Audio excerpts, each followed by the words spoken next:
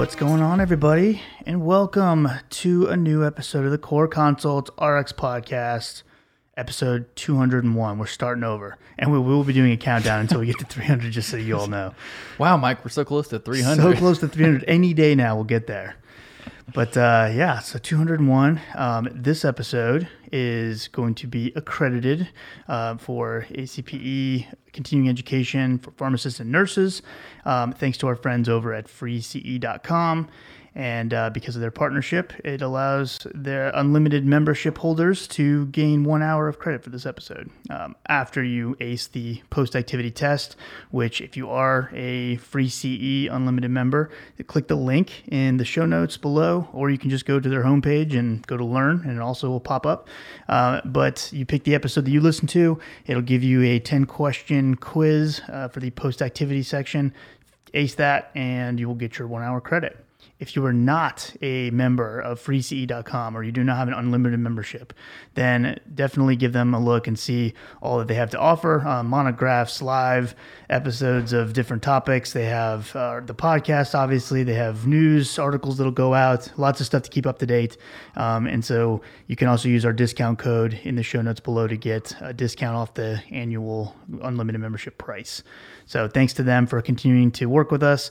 To access the activity for this particular episode, it is going to be password rhythm, and that's RHYTHM, because if you're like me and can't spell rhythm, you have to do it very slowly, and it'll be all capital letters, and that's rhythm in all caps, and that'll let you have access to it. I like seeing you kind of scramble to make sure you had it pulled up to make sure you spelled it correctly. But as you were spelling it, I show my screen real quick for the video. There you go. Rhythm. I Googled it to make sure I was spelling it correctly because I doubted myself that badly. As you were spelling it, I thought it was wrong. I was like, what, RHY? It's not natural. So, right. And I can barely spell anything. So this I definitely double check that's myself. Question number 11 of the quiz is to spell it correctly. Can you spell rhythm correctly? And you have to be honest, otherwise you lose all your credit. All right. So the reason it's called rhythm, because we are going to be talking about atrial fibrillation today. Yes. It's been a long time. I think we did a patient case a while back, but before that, it's been a long time because it was one of our kind of original episodes. Has it been a while? I feel like we did it not too long ago, but I guess I don't know. Maybe I always get the patient cases confused. I think it was a patient case. I looked last week and it had been a long time. Definitely not an accredited episode, and we're gonna kind of hit the full gamut today. So. Yeah. There's a relatively newer guidelines within the last couple of years, so we'll go through kind of those, but we'll hopefully give you a good overview. I say good very loosely, obviously. I say good. Cole's the hype man. He's always very liberally. Yeah. So we put them together and average it out, somewhat honest.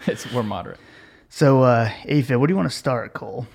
Yeah, I mean, we'll start from the beginning. What is AFib? It's an arrhythmia, so we'll take you through just some cardiac action potential, electrical activity action too. So there's 4 phases to the cardiac action potential that you're familiar with. You can imagine the graph. I'm sure you've all seen it in class. Phase 0 being rapid ventricular depolarization that initiates the heartbeat in response to an influx of sodium, and that causes the ventricular contraction. And that's what the QRS complex is on an ECG. Phase 1 is early rapid repolarization. Sodium channels close at that point. Phase 2, a plateau in response to an influx of calcium and an efflux of potassium.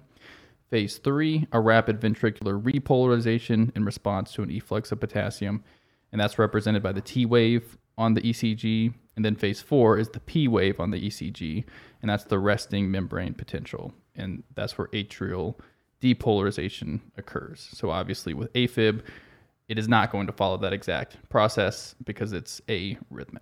Yeah. And AJ, if you show my screen real quick, you can this is the action potential that Cole's talking about. So yes. That I'm sure everyone's seen and then quickly forgot as fast as they saw it. Cool. Thanks, AJ. All right. So some things to keep in mind. Atrial fibrillation is the most common type of arrhythmia. So there are obviously other types.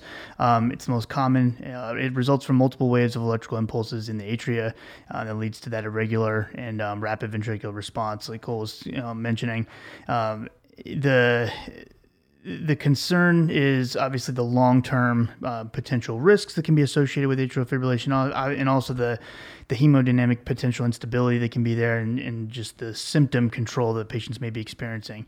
And depending on their presentation of AFib, it will kind of depend on which treatment option we may need to go with. Because technically speaking, we can kind of lump them into 4 different categories. We can say it's paroxysmal AFib, which is basically atrial fibrillation that terminates spontaneously within 7 days of onset. And for most patients, it's within a 24-hour period. Mm-hmm. With persistent AFib, you have continuous atrial fibrillation that's sustained longer than 7 days. With long-standing persistent, it's continuous that lasts for longer than 12 months, that's always it's a big gap. They didn't go 7 days to 30 days. They went 7 days, a year. Yep. So anyway, what is it? And then permanent is where there's no longer attempt to restore or maintain normal size for them. So persistent is just 7 days to a year. Yeah. Yeah, that's a lot. That is a lot. A lot of, not a lot of, I guess. A fair amount of what we'll talk about will be kind of chronic AFib, and then we're also going to be talking about what to do in the acute situations with cardioversion and that sort of thing. Yeah. So it might not always be AFib. So there are potential underlying causes that you need to rule out: an acute MI, alcohol intoxication, pericarditis. Could be a PE, a pulmonary embolism. Hyperthyroidism can cause it as well, and then cardiac surgery post-op. So that to rule out an underlying cause of AFib, I should say. Well, and also the clinical presentations because unless the patient has an EKG at home or can hear AFib by listening to their heart rate or something, which probably is not happening in the layman's. Yeah, they've got that thing you can get on Amazon for like $100. You seen that? Yeah, well, the Apple Watch, isn't it now like FDA approved to detect AFib? So you don't even need, you can spend $600 on the Apple Watch. You don't have to buy the $100 thing on Amazon. Right, exactly. You're saving money. It's a win-win. If you don't think about it very hard. I don't think we can move on without me addressing AJ's sunglasses situation. I can only imagine that he's wearing them so that he can sleep during the episode. That is a good And then just theory. use his ears because he really doesn't have to look. So he's got his hands on the buttons, and then as one of us talks, he just switches it, and then switches it. He's getting better at it. Just like that. Yeah, eyes closed. There you go. Yeah. There I am. I can only imagine. I need sunglasses, Cole. Would make the podcast much more interesting. And darker. That is... Be harder to see. So the reason why Cole was mentioning ruling out those other things, obviously, is because the clinical presentation outside of, getting and seeing AFib on an EKG or, from a Apple Watch or something, the clinical presentation often is, palpitations, shortness of breath, chest pain, lightheadedness, or even syncopal episodes. And so it's something that, those symptoms can be associated with several other cardiovascular events. So that's where the ruling out is important. Yep.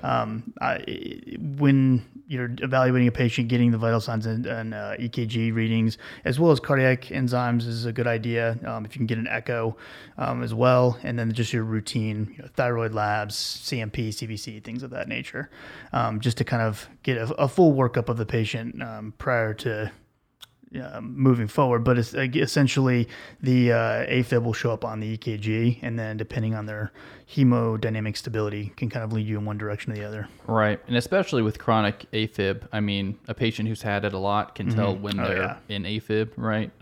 Which is where some of the pill in the pocket things will come from, as we talk about some of the cardioversion options or rhythm control options, I should say, where a patient could identify when they're in AFib without having to use an expensive Apple Watch because they just know what it feels like.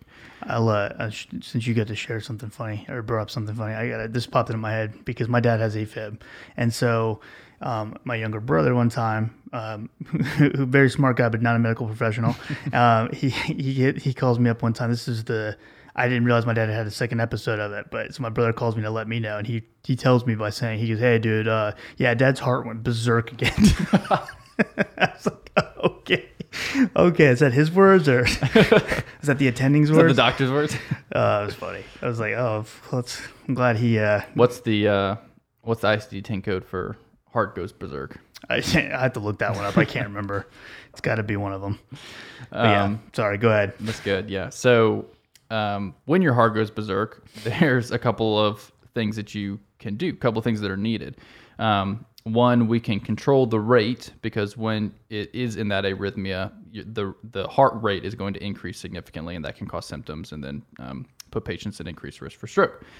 There's also cardioversion, which is just getting them back into normal sinus rhythm. So I'll talk about the rate control a little bit real quick, but patients with rapid ventricular response usually need control of this. It can be achieved by oral medications, IV administration of medications, primarily beta blockers.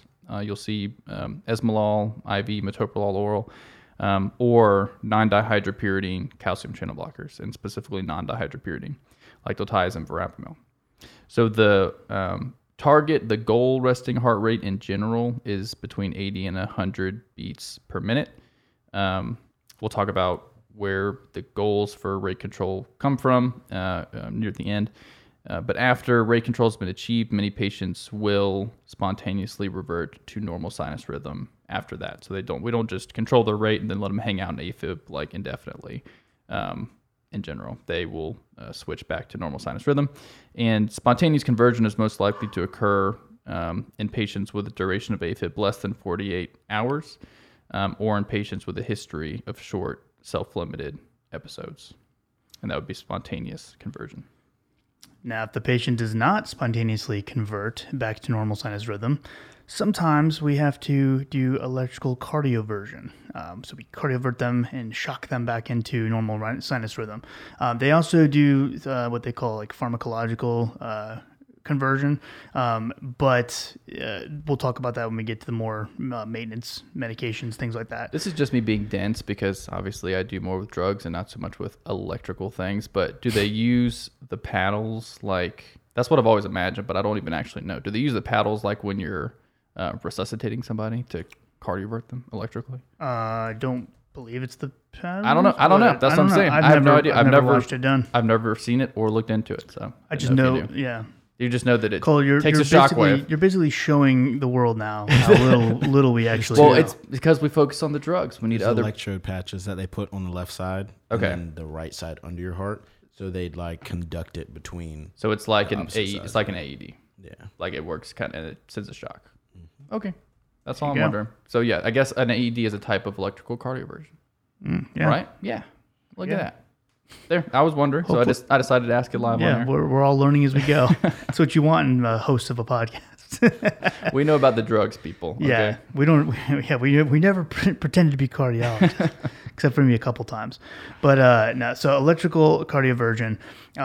This can be done for a few different reasons, but if a patient is hemodynamically unstable or unstable rather, it's more of an emergency situation. We want to make sure we can get them hemodynamically stable again and no longer compromised in that route. So that can be one reason why we need to cardiovert them quickly. It's a first episode of AFib, then definitely they will attempt cardioversion just because it's new onset.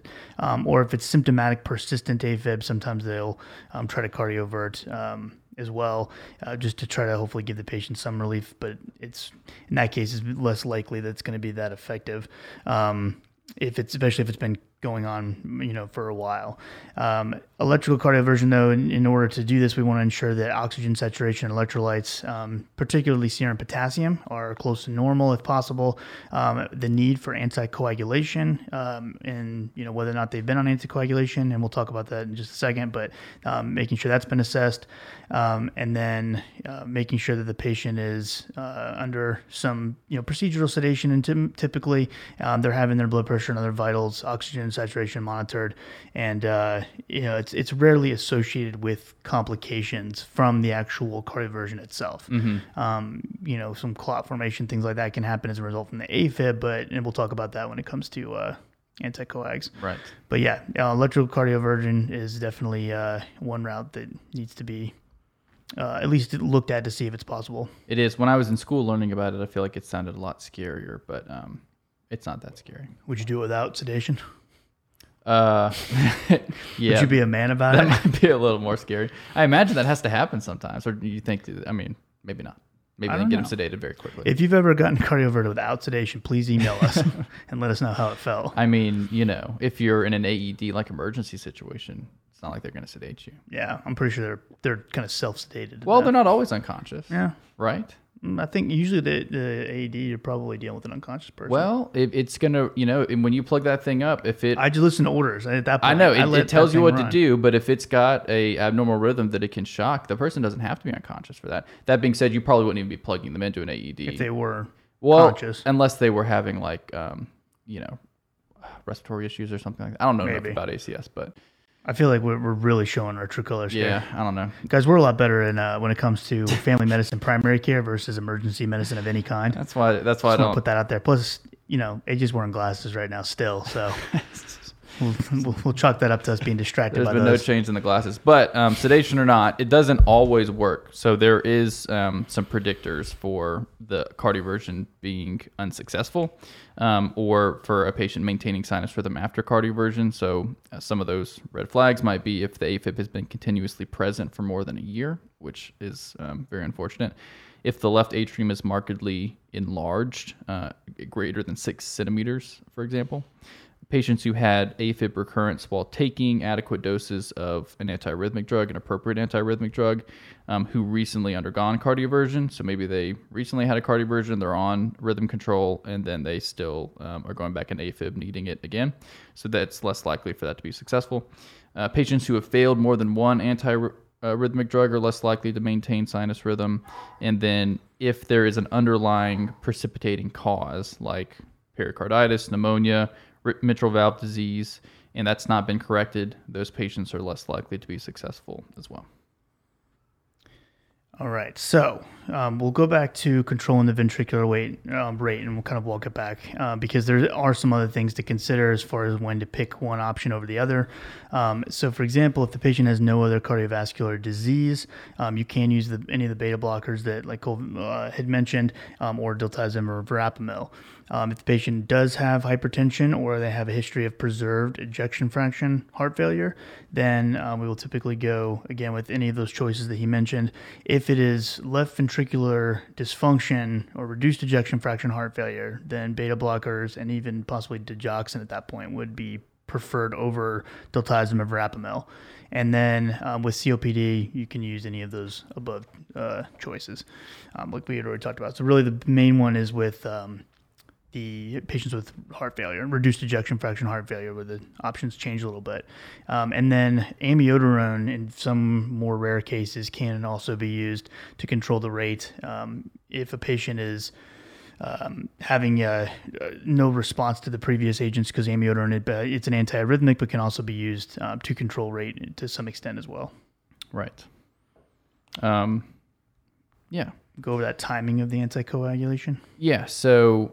And again, this is all happening initially they're in the ED, with AFib. This is when this is happening. This is not like we're not at the maintenance phase yet. This is all new onset or, more acute situations of AFib. We're not talking about chronic management. So in that situation, timing of the anticoagulation in hemodynamically unstable patients may need to be cardioverted urgently without time to get them properly anticoagulated.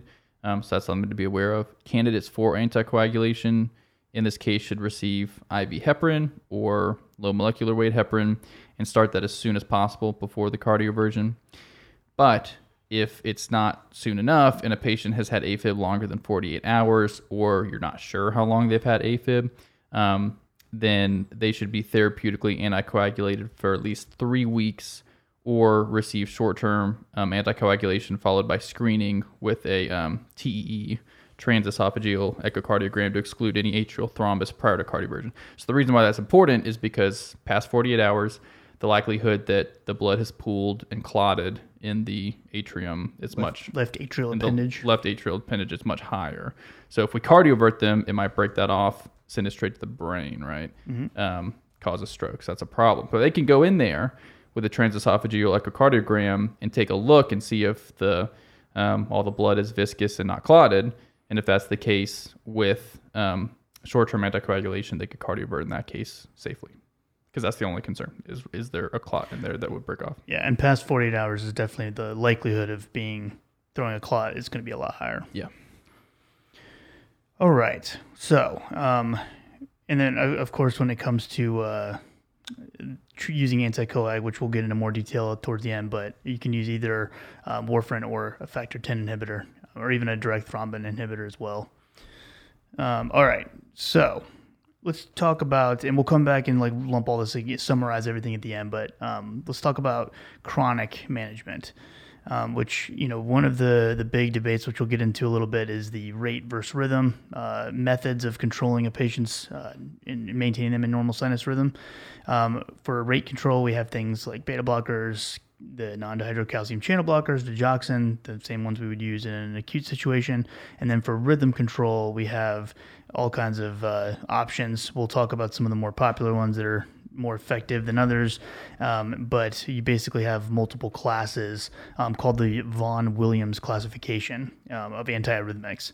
And so class 1 is basically broken into 3 different subgroups. So you have 1A, which is sodium potassium channel blockers that are intermediate acting, and then you have your 1B, which is sodium channel blockers, fast on, fast off is what they're referred to, which would be like our lidocaines.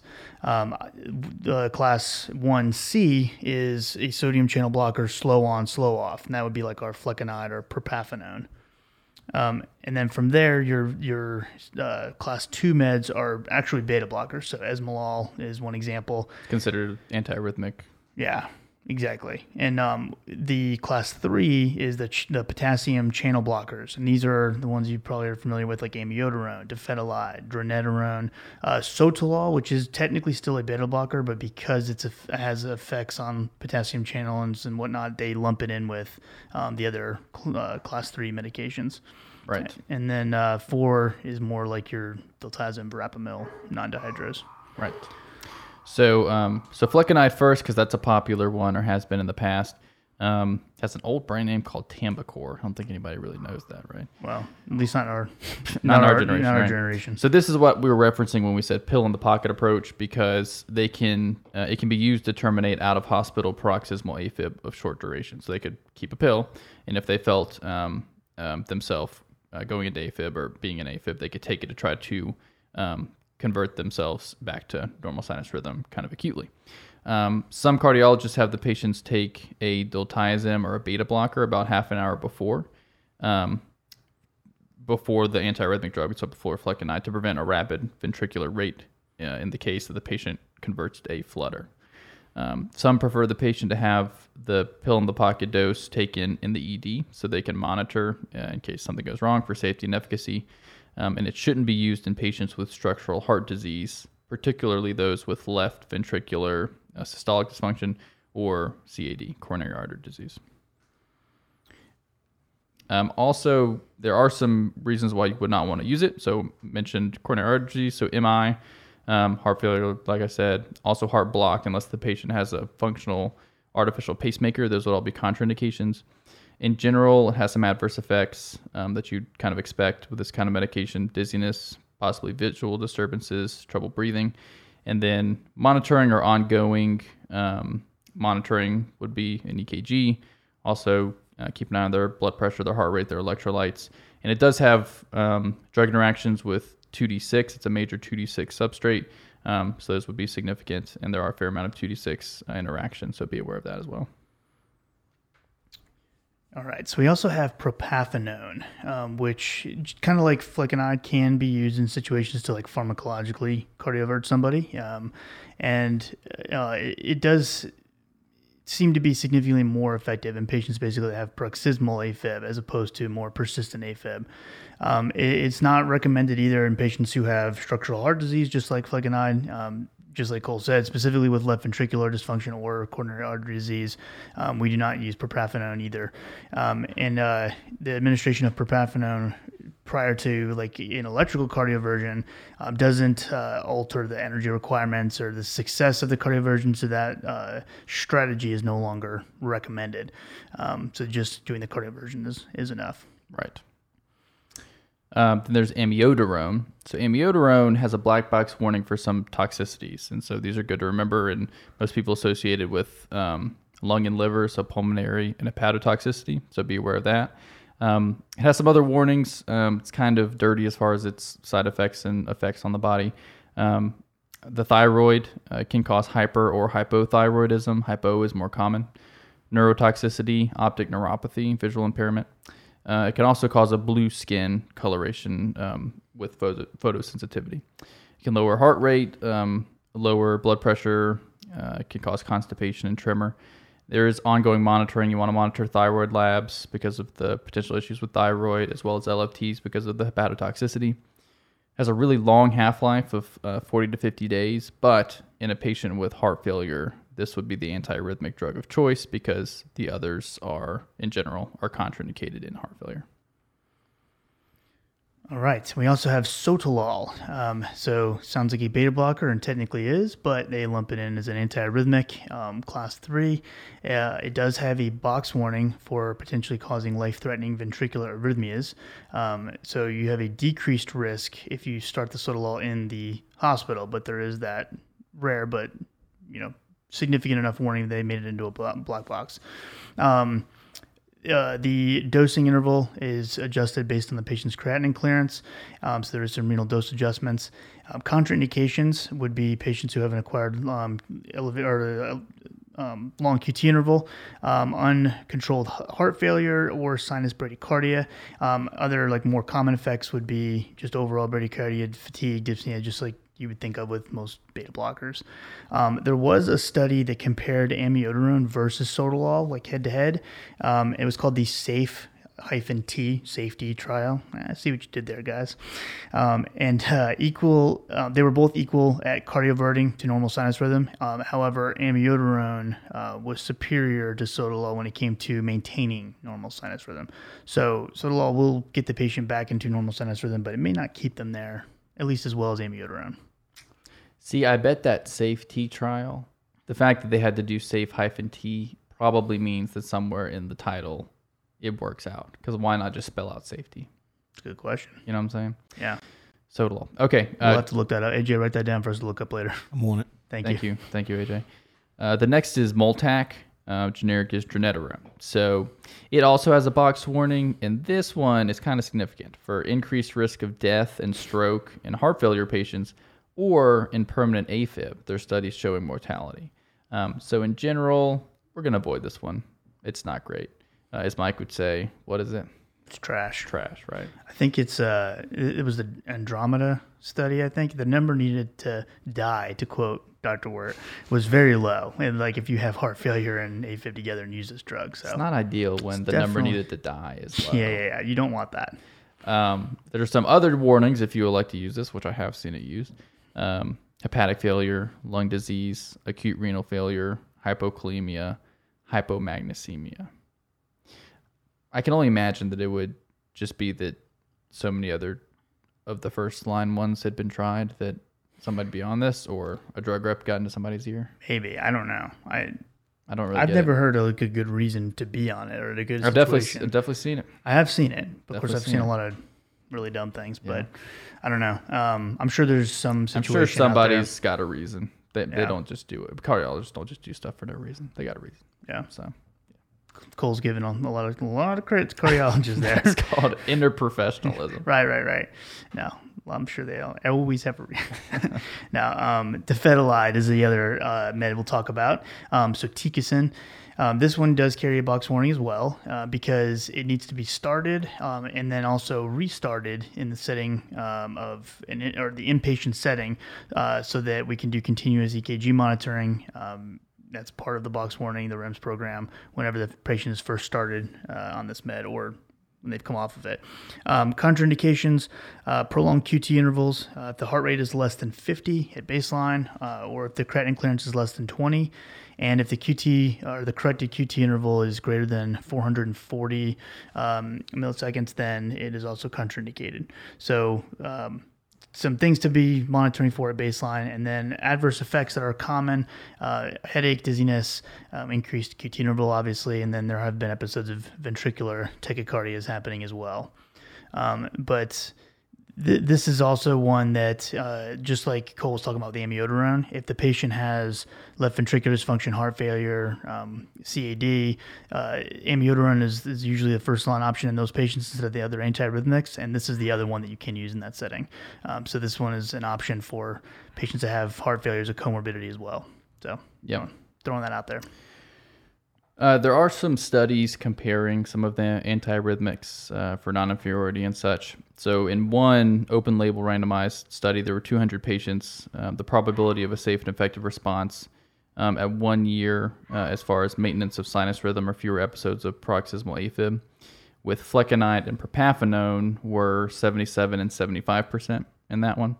There was also a meta-analysis that evaluated trials of patients with AFib resistant to class 1 drugs or sotalol, who were then treated with flecainide or amiodarone after cardioversion. Maintenance of sinus rhythm at 12 months was significantly more likely with amiodarone, interestingly, 60% versus 34% with flecainide. There was also a Canadian trial, the Canadian trial of AFib, the CTAF. Well, there you go. Yeah. How much more on the nose can it get? So that was 400 patients who had at least one episode of AFib within 6 months of entry to low-dose amiodarone, sotalol, or propafenone. And after 16 months, amiodarone was associated with a significantly greater likelihood of being free from recurrent AFib. And that was 65% versus 37% for the other two. So these are a few things in favor of amiodarone. I mean, the way I kind of think about it is just in general, amiodarone is probably going to be more effective and one of the more effective options, but you have to deal with so many more potential side effects. Yes. So, I think as far as, maintaining normal sinus rhythm, amiodarone probably is the most effective. However, there's plenty of good data around sotalol, dofetilide, dronedarone, even we'll put an asterisk by that, flecainide and propafenone when you're dealing with just AFib and maintaining more normal sinus rhythm. The dronedarone is also, just to throw this out there, has been associated with the development of significant side effects as well that worsen the outcomes of certain patient groups. So kind of like amiodarone, it's something to watch out for, except amiodarone has the efficacy piece to kind of offset some of those risks, whereas dronedarone's not as impressive. So just to sum up, you kind of split patients into two categories. Do they have structural heart disease or do they not have structural heart disease? If they don't, then you can use pretty much any of the above options, dofetilide, dronedarone, flecainide, propafenone, sotalol. Those would be your first line. If they fail those, or if you need to, you can move on to amiodarone. And if that doesn't work, or somewhere in the middle, if you decide, you could do catheter ablation, if depending on the patient preference and if it's performed in an experienced center. If they do have structural heart disease, do they have CAD? Do they have heart failure? So if they have coronary artery disease, then dofetilide, dronedarone, and sotalol are okay. If they fail those, you can move on to amiodarone and consider catheter ablation in there as well. But if they have heart failure, amiodarone is going to be your treatment of choice. And then dofetilide's in there as well with some caveats, with catheter ablation as an option too. So it's not super complicated with rhythm control. Just you have to consider the contraindications and issues with coronary artery disease and heart failure. Absolutely. And I will also throw this in there. Should we say we can talk about ablation at all? Do we have anything? I figured we touch on it at the end, but unless you had something more you want to talk about. Well, I was just going to point out that one of the thinking in regards to the structural versus non-structural heart disease and, using one of these antiarrhythmics like you were just talking about, one of the options, especially in a patient with like paroxysmal AFib, if whether they have structural or no structural heart disease, is potentially catheter ablation. And there's also a study that was put out called Early AF. There was a study from 20. It is what it is. I didn't name the study. I think AF in this case stands for atrial fibrillation for all the adults in the room. Yes, he'll start laughing. Thank you for clarifying. Yeah, you're welcome. We don't encourage foul language in this podcast. But Early AF is the study. It was 2021, and it was basically looking at a cryoballoon ablation versus antiarrhythmic drugs as first line options in these patients that have atrial tachyarrhythmias, as they call it. And so basically what they found is that the ablation actually was more effective at maintaining the patient in normal sinus rhythm compared to an antiarrhythmic drug. And so it was just one of those things that maybe, it's another feather in the cap of utilizing ablations maybe earlier on in certain patients. It's an interesting option. Yeah, throwing that out there. If it works, it's a cool option. Make sure you check out that study. Yeah. All right, where are we going to go now? So we can talk about the non-dihydropyridine calcium channel blockers. In this instance, and their acting is rate control. Yeah. Right? So we're kind of moving on to rate control now. Yeah, I think the ones we talked about are all the antiarrhythmics that I think are worth. There's definitely others, but for time's sake, I think we can. Yeah, let's talk about some of the rate control options. Okay, and then we'll kind of compare and contrast rate and rhythm at the end. So diltiazem and verapamil are the non-dihydropyridine calcium channel options. They can be used in hypertension, but more frequently they're used in certain arrhythmias like AFib. They inhibit calcium ions from entering vascular smooth muscle and myocardial cells. They're more selective for the myocardium than the dihydropyridine calcium channel blockers. So that's why we want to use them in this instance. They're a negative inotrope, so they decrease the force of ventricular contraction, as well as a negative chronotrope, so they're going to decrease heart rate as well. Just be aware of sinus bradycardia, potential for AV block, and hypotension. At higher doses, they can cause cardiac conduction abnormalities themselves. Weight loss, nausea, peripheral edema, and verapamil is more associated with constipation. So that's something to be aware of too. But only use the non-dihydropyridines, not the dihydropyridines. I think amlodipine is going to have quite the same effect. No. Probably will give you some peripheral edema though. Yeah, especially if you're not taking it with an ACE. Let me guess, you're going to treat it with a loop diuretic. All right. Let me guess, the new home infusion. You see that? Mm. I didn't look into it much, but there's a new furosemide. Oh yeah, it's an injection. It's like an injection. Yeah. Like a as needed injection of furosemide. Interesting, huh? It is interesting. Yeah. It's on I took a screenshot of it so I could remember to look it up. Yeah. So thanks for reminding me. Well, I didn't look into it much either. I just saw injectable at home furosemide. Yeah. Weird. I go, well, I already know about some furosemide, so I'll learn about the rest of it later. Put that on the back burner. Yeah. But also we mentioned digoxin as a rate control drug. This one is definitely not utilized nearly as often as like the beta blockers would be or diltiazem. But it is still potentially an option, and it's something that does need to be monitored, or an EKG needs to be monitored as well as heart rate, blood pressure, electrolytes, renal function, and even a digoxin level if you're worried about any kind of toxicity or anything.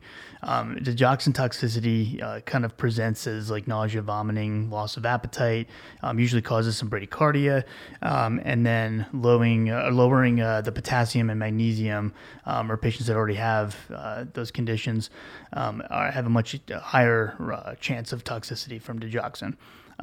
Also, if you are using other medications like amiodarone, at the same time, digoxin can affect their levels because of drug-drug interactions.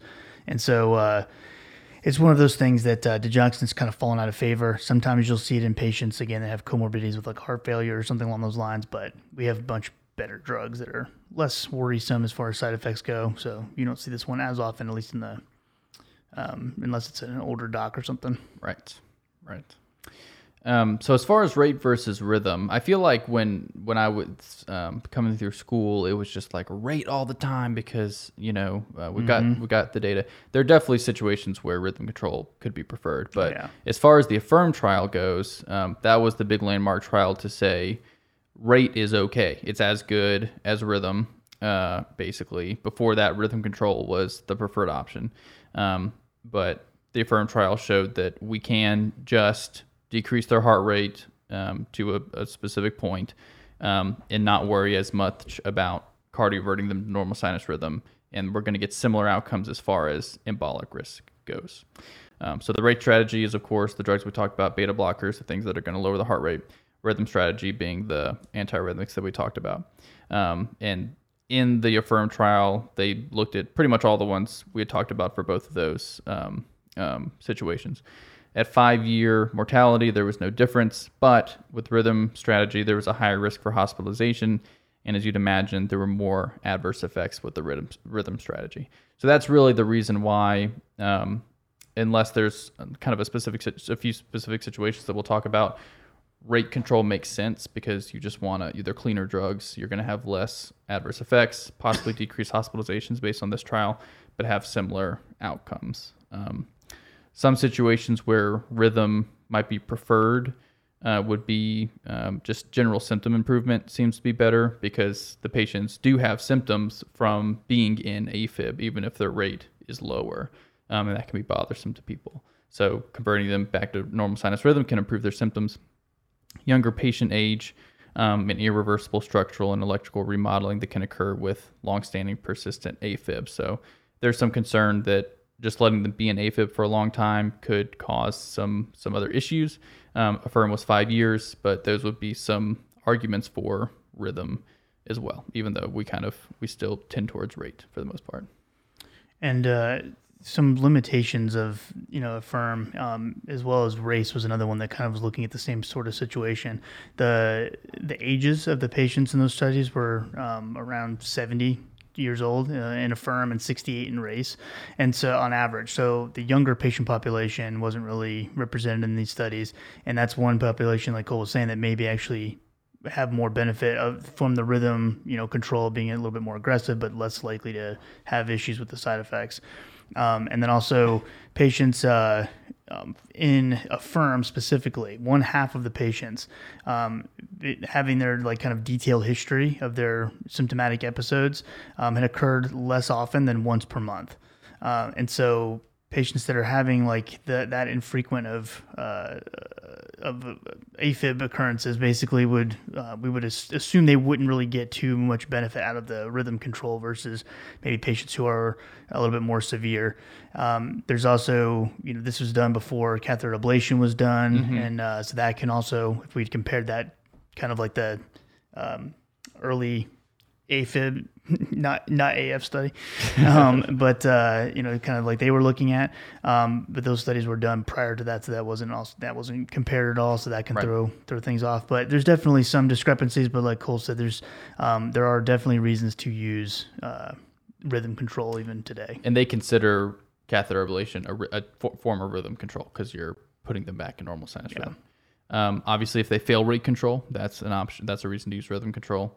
Did you already talk about if they're symptomatic and have heart failure? So if they're symptomatic and have heart failure, that would be a reason. You'll see other arguments elsewhere that in general, symptoms are a reason to use rhythm control. And even if a patient reports being asymptomatic, they might have subtle symptoms of like fatigue and other things that they don't notice until they're put back in from the AFib, from the literal arrhythmia, that they don't notice till they're put back in normal sinus rhythm. And so because of that, that's why you'll see people offer it even for new onset AFib patients for those reasons. So yeah, it's not rate, but there's to me there's still a stronger argument towards rate unless there's one of these other situations, but that's why you'll see it offered, and it's at least understandable. Yeah, but I do agree. Like when I was in school, it was like basically taught rate only, right? Because it was like this is evidence-based rate control. Yeah, it's a little more nuanced than that. A little nuanced, yeah. But if you are going to use rate control, one of the things that is also debated or was debated is the goal heart rate for those patients. So the RACE 2 trial was looking at lenient rate control, which is basically a heart rate less than 110 beats per minute, versus more strict rate control, which is a heart rate of less than 80. And basically, the study showed that both lenient and strict were about as the same, efficacy as far as maintaining normal sinus rhythm and, keeping the patient symptom-free, if you will. If the patient is still having symptoms at 110, then it would be advised to kind of push the goal or push their heart rate down to less than 80. But we no longer have to just start with that as our goal. Less than 110 is where we can initiate their goal at and then go down from there. And yeah, that's an option if patients are symptomatic too, is to push the heart rate down as opposed to switching to rhythm or something like that to see if that helps. I'd imagine if they're still bothersomely symptomatic under 80, then that would be over time you might consider that a rate control failure and switch to rhythm. Yeah. I think the issue is, especially with school, people don't like hearing that there's nuance. They like saying, hey, this is evidence based. these are the two options, rate and rhythm. Yeah. Rate's preferred because it's got less side effects.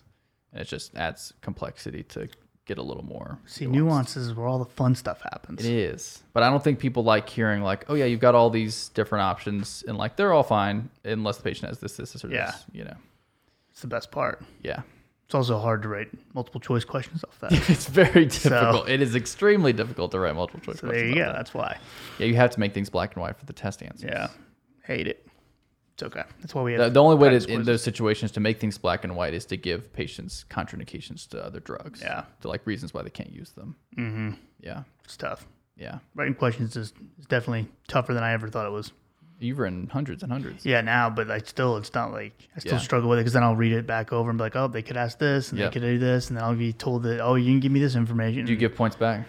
If it really was a dumb question, I've definitely written some, or I didn't explain something right in the question, whatever. Have you had a lot of complainers in the past about that? No, That's in good. fact, usually the feedback is my test is fair, which is like, I tell them exactly like what I want them to know, so it's not like I'm like pulling stuff out of random. Right. So I feel like it is fair, but usually they say that. I don't know if they're just saying that. Usually the evaluation where they could rip on me. No, I'd imagine the way the climate is now, what I see with younger classes is if they aren't happy with the test questions, they're going to let you know right Yeah. afterwards. You know what I mean? So. And they're going to try to get points back.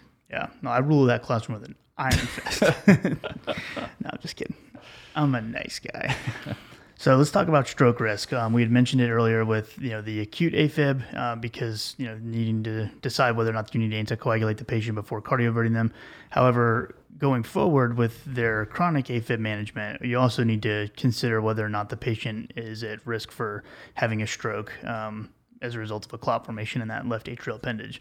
So there is something called the CHADS-VASc score, which is basically just this scoring system that you can use to assess the risk that a patient has at having a stroke due to AFib. So it stands for C is congestive heart failure, H is hypertension, A is age, basically 75 years of age or older. You get 2 points for that one. The others you get 1 point. Diabetes, you get a point. If you've had a previous stroke or a transient ischemic attack, it's 2 points for that one as well. Vascular disease, you get a point. If you are 65 to 70 years old, then you get 1 point. And it says if you're female birth gender, or birth sex rather, you will get 1 point as well. So basically, for men, if it's 2 or higher, or 3 or higher in women, then anticoagulation is recommended. And anticoagulation can be done with the long-term anticoagulants that we discussed in our very recent anticoagulation episode. So Yeah. go back and check it out for much more detail. But we have the vitamin K antagonist, warfarin. We have the direct-acting oral anticoagulants, whatever they're called. DOACs. Dabigatran, We'll call them rivaroxaban, DOACs. I like that better. apixaban, adoxaban. With warfarin, we went over it a lot in the previous episode, but it competitively inhibits the C1 subunit of the multi-unit vitamin K epoxide reductase enzyme complex, reducing the generation of vitamin K epoxide and depleting all the vitamin K factors over time.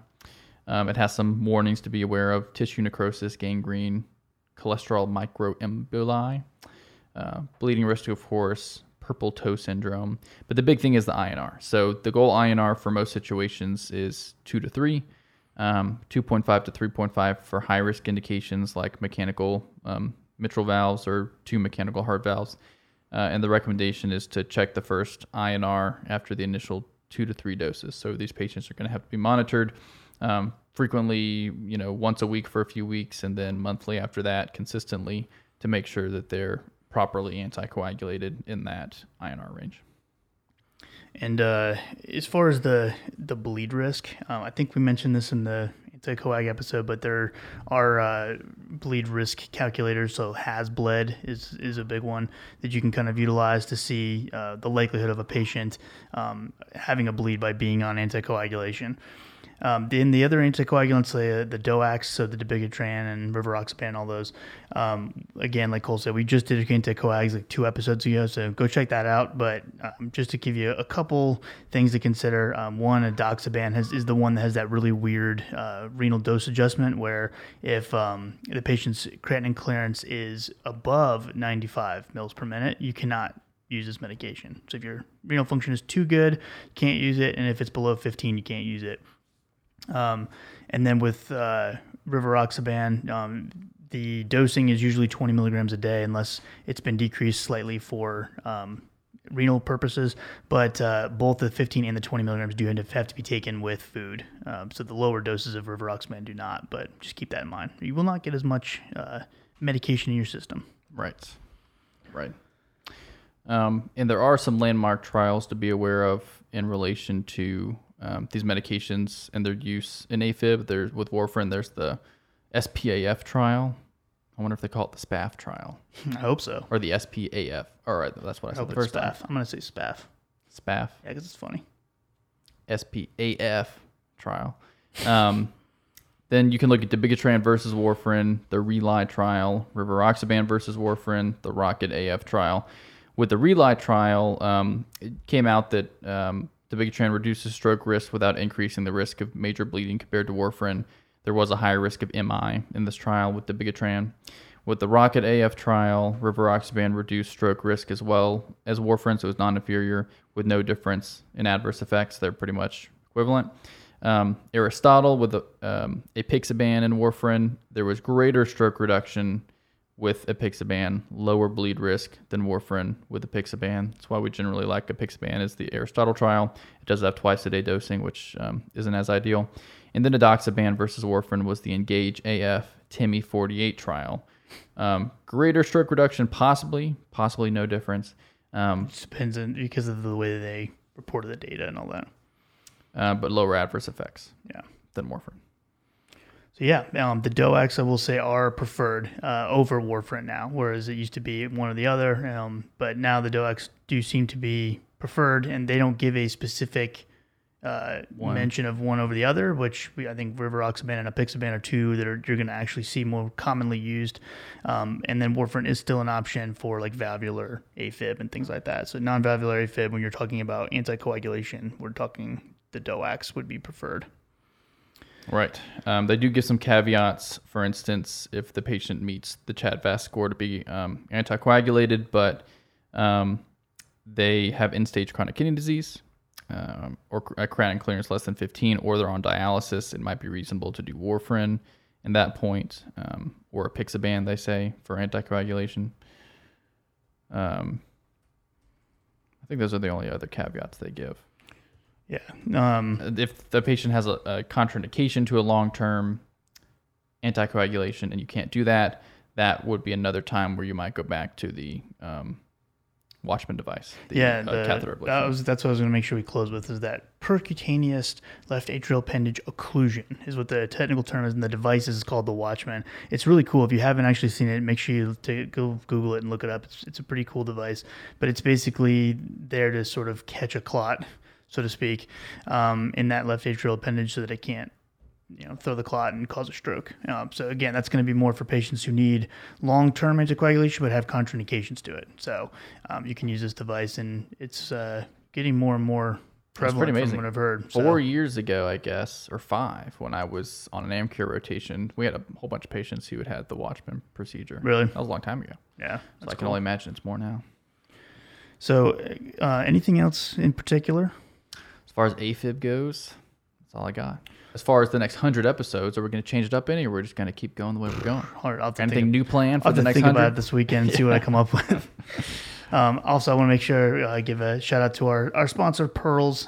So if you have not downloaded the app, the drug information app known as Pearls, go to pyrls.com/coreconsultrx. And AJ, will you share my screen real quick? You'll get this awesome welcome screen because you guys are our friends, and so you get special things that happen. So click Get Started. You can sign up for a free account, and you'll get some copies of PDF charts for diabetes meds and some other stuff. And you can check out the app, and you'll get access to a lot of cool stuff. And then if you decide you want to get the full app, you can upgrade your account from there. But if nothing else, give it a try, see what you think. It's a lot of really cool stuff being added all the time. Their charts are great, and it's very, very aesthetically pleasing to the eye, I will say as well. So give them a look. They've been supporting us for quite a while now. So check out the app, see what you think, and we greatly appreciate it. And let's see, what else do we need to cover? Anything else, Cole, with this? I know what I want to do. Real quick, AJ, will you? Because I think we're out of time, but show my screen real quick again, AJ. This is from the Patreon, but this is like just like a summary sheet that I kind of threw together based from some other diagrams from like textbooks and things. But basically, it goes through the acute onset.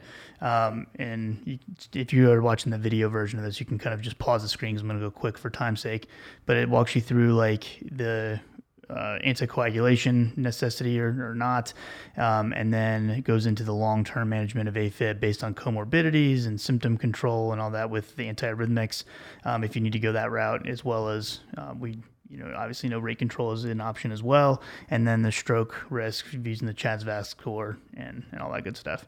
So it's a quick 2-page summary, but there you go. If you guys need to see that. I want to make sure I said we would summarize it at the end, so I'll let you guys read through that on your own time. But nice. 1 page front and back. Yeah, it's perfect. Or 2 pages, one front, one side, if you want to do that. Did you make that? Yeah, I can tell. It switches between fonts there, Times New Roman and Arial. Guys, AJ knows fonts. He took off the sunglasses for that one. Yeah, he did. Oh, AJ, it's all right. We love him anyway. All right, so AJ, switch back to center for me.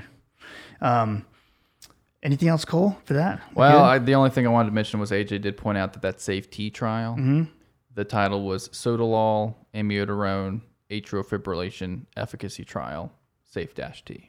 They did it right. They did it right. Yeah. Thanks, AJ. We can always count on you to call us out. Thumbs up. That's why we keep them around to keep us humble. All right, guys. Well, I appreciate everything. We really appreciate you all listening. And if you are not a free CE member, we want you to get credit for this episode, so go join, get an unlimited membership, use the discount code, and then you can have access to all kinds of good information. If you are an unlimited member, go to the link in the show notes. It'll take you over to their website and use that password Rhythm, all caps, and you have access to the post-activity test. Rock that, and then you'll get your credit. If you need anything from Cole or myself, the emails will be in the show notes. You can reach us on the social media platforms. You can text us in the number in the show notes. And if you want more like lecture style podcasts, check out patreon.com/coreconsultrx. You can get access to all my lectures that I do for my PA students. And I'm trying to add a lot more over the next month because I'll be having some more free time than usual. So I'm wrapping up teaching and all that. So I'm going to try to get Patreon rocking and rolling. So thank you guys so much for all of you who do subscribe to that. It helps us maintain the podcast quality, if you will, gets us new equipment, things like that. So thanks for the support there. And we really appreciate the support of you guys just listening and continuing to stay with us. So I think September, we set a new record for downloads in a month. So nice. Thank you guys very much for continuing to put up with us, and we'll see you guys in the next one. Have a good night.